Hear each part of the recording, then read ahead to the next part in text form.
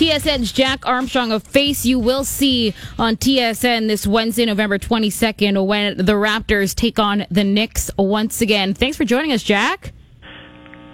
I'm doing great. How are you? Good. Heading to the old stomping grounds, I see. But, when you talk about this group and the injuries that they've had to face with DeLon, with Norm, and yesterday Serge Ibaka sitting out, when you look at the young guys in the second unit and the way that they've had to step up, Dwayne Casey has to be very confident with the depth he has.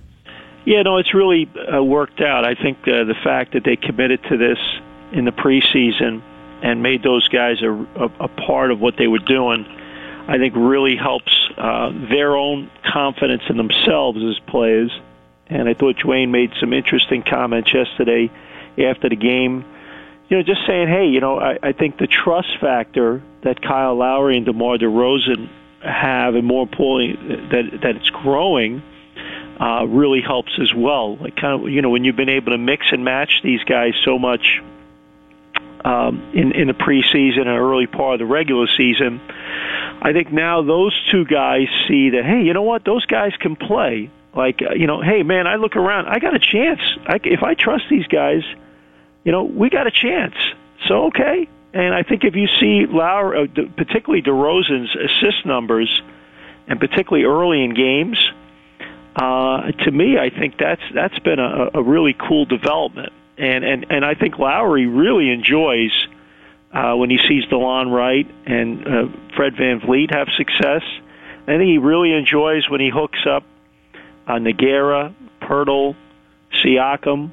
He's constantly looking for those guys and has supreme trust in them. And I think that creates team, that creates that creates us. And that's the sport we're in. This isn't tennis or golf. It's a team sport. And you got to have belief in each other. You got to have guys that buy into what they're doing and what the game plan is for the team, not for themselves. And I think the last few games, you've started to see a group of guys buying into what they're doing and, more importantly, trusting in each other and buying into each other. As it turned out last night, Jack, missing Serge Ibaka wasn't such a bad thing. Pascal Siakam steps up, does a fantastic job on Kristaps Porzingis, but it's now the second time in about a month that the knee issue has flared up for Siakam. He hasn't looked like himself, at least not entirely here early in the season.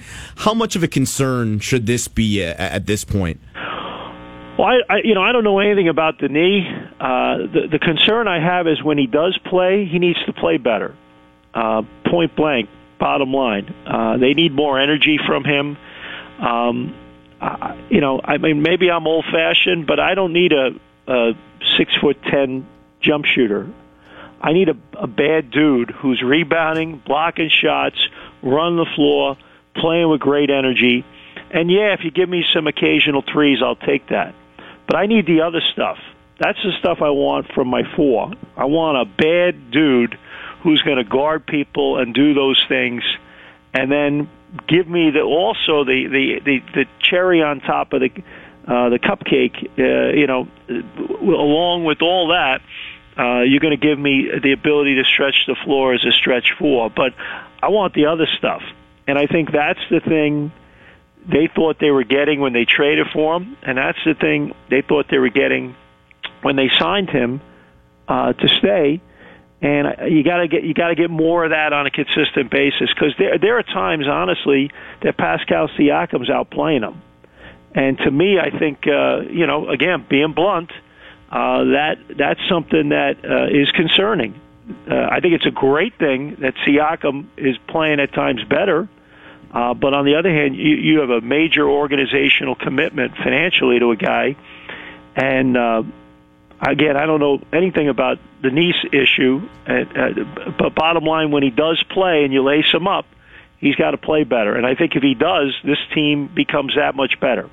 Jack, lots of positive of late for the Raptors in terms of what they're doing. Not trying to rain on anyone's parade, but you kind of touched on with Serge, but they're 26th in the league in rebounding. What do you think this team has to do collectively with the pieces they have to get better in that department?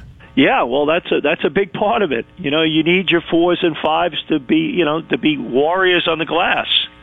that they got to go get it. Sometimes it's not just going to come to you. You got to go get it. You got to be physical, and you got to have a nose for it. You got to go get it. And there's no doubt that Serge Ibaka, if you look at what he's been able to do in his career, he's been that kind of guy to do that. And they need him to get back to the level we know he can be at. And I'm sure he's the first guy that would tell you that he wants to get to that level and needs to get to that level. But I thought last night against a good offensive rebounding team, they held their own. I thought Valanciunas was very, very physical with Kanter, who's a terrific offensive rebounder. Lowry and Van Vliet, those guys are tough little guys, man. They stick their nose in there. Lorenzo Brown, I thought Siakam played his tail off. Pirtle. Nogueira, what do you have, 4 blocks early on? He also had 2 deflections. Forget the crazy threes that he missed. But, I thought he played super hard. And, but you're going to need that. You got to rebound the ball. And I think that's something that, this team beyond Valanciunas is kind of a little bit slight. And they're not the greatest at blocking people out. But they got to get better at that because, it really hurt them in Boston. It really hurt them in San Antonio. And quite frankly, those are 2 games that, if they rebounded the ball, they would have won.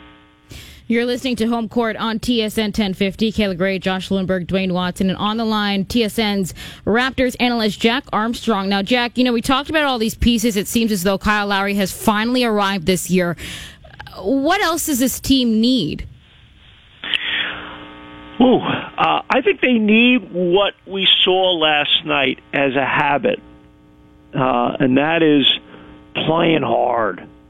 Really playing hard. I think if you look at the loss to the Celtics on Sunday, and I said it on the air a few times this week, they got outplayed. They just got outworked. When you don't have Kyrie Irving and Gordon Hayward, you should win that game. And they didn't because the Celtics, in the hunger categories, beat the Raptors. They beat them on the glass, and they turned them over more. They just played with more of an edge. And to me, it came down to 1 shot and 1 play. Well, when that happens, you put yourself in that position. You got to live with the result then. So I think that you see the Celtics Thursday night beat the Warriors. Why'd they beat them? They're not beating them with their offense. They're beating them with energy and effort and toughness. And I think if you look at the Raptors last night, they absolutely jumped the Knicks last night. They played hard. They were up into Porzingis. They were up under him. They were just relentless. And to me, I think if the Raptors play with that kind of energy and enthusiasm and toughness, they could be very, very effective and efficient and good. And the offense, again, I mentioned this before, we're starting to see some buy-in in terms of the ball humming and the style of play that they're playing and what they're trying to do. I think guys are starting to see what the vision is now. And I just think if they can really be one of those teams that's like junkyard dog, hungry, that kind of stuff, man, they could be good.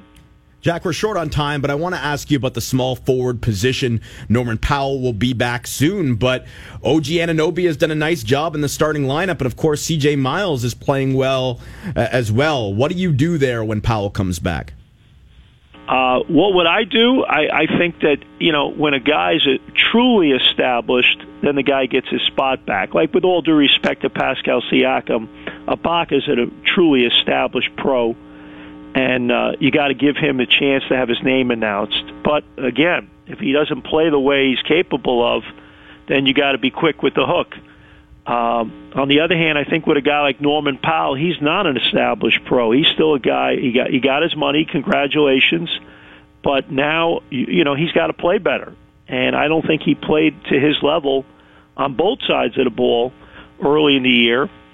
And I would go with OG Anunoby to start games. I think you look at the matchup tomorrow with an Otto Porter, who's a terrific three, and Kelly Oubre Jr., those are really good threes. I like both of them a lot.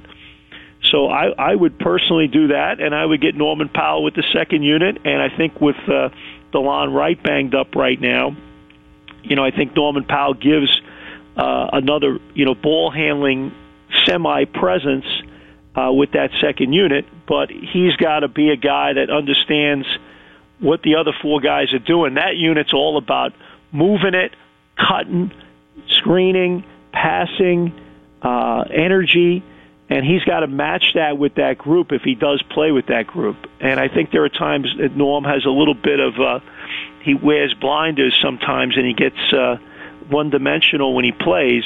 And when he's at his best, his awareness level's off the charts, and he's aware of what the other four guys he's playing with are doing. And to play with that second unit, you got to be that kind of guy.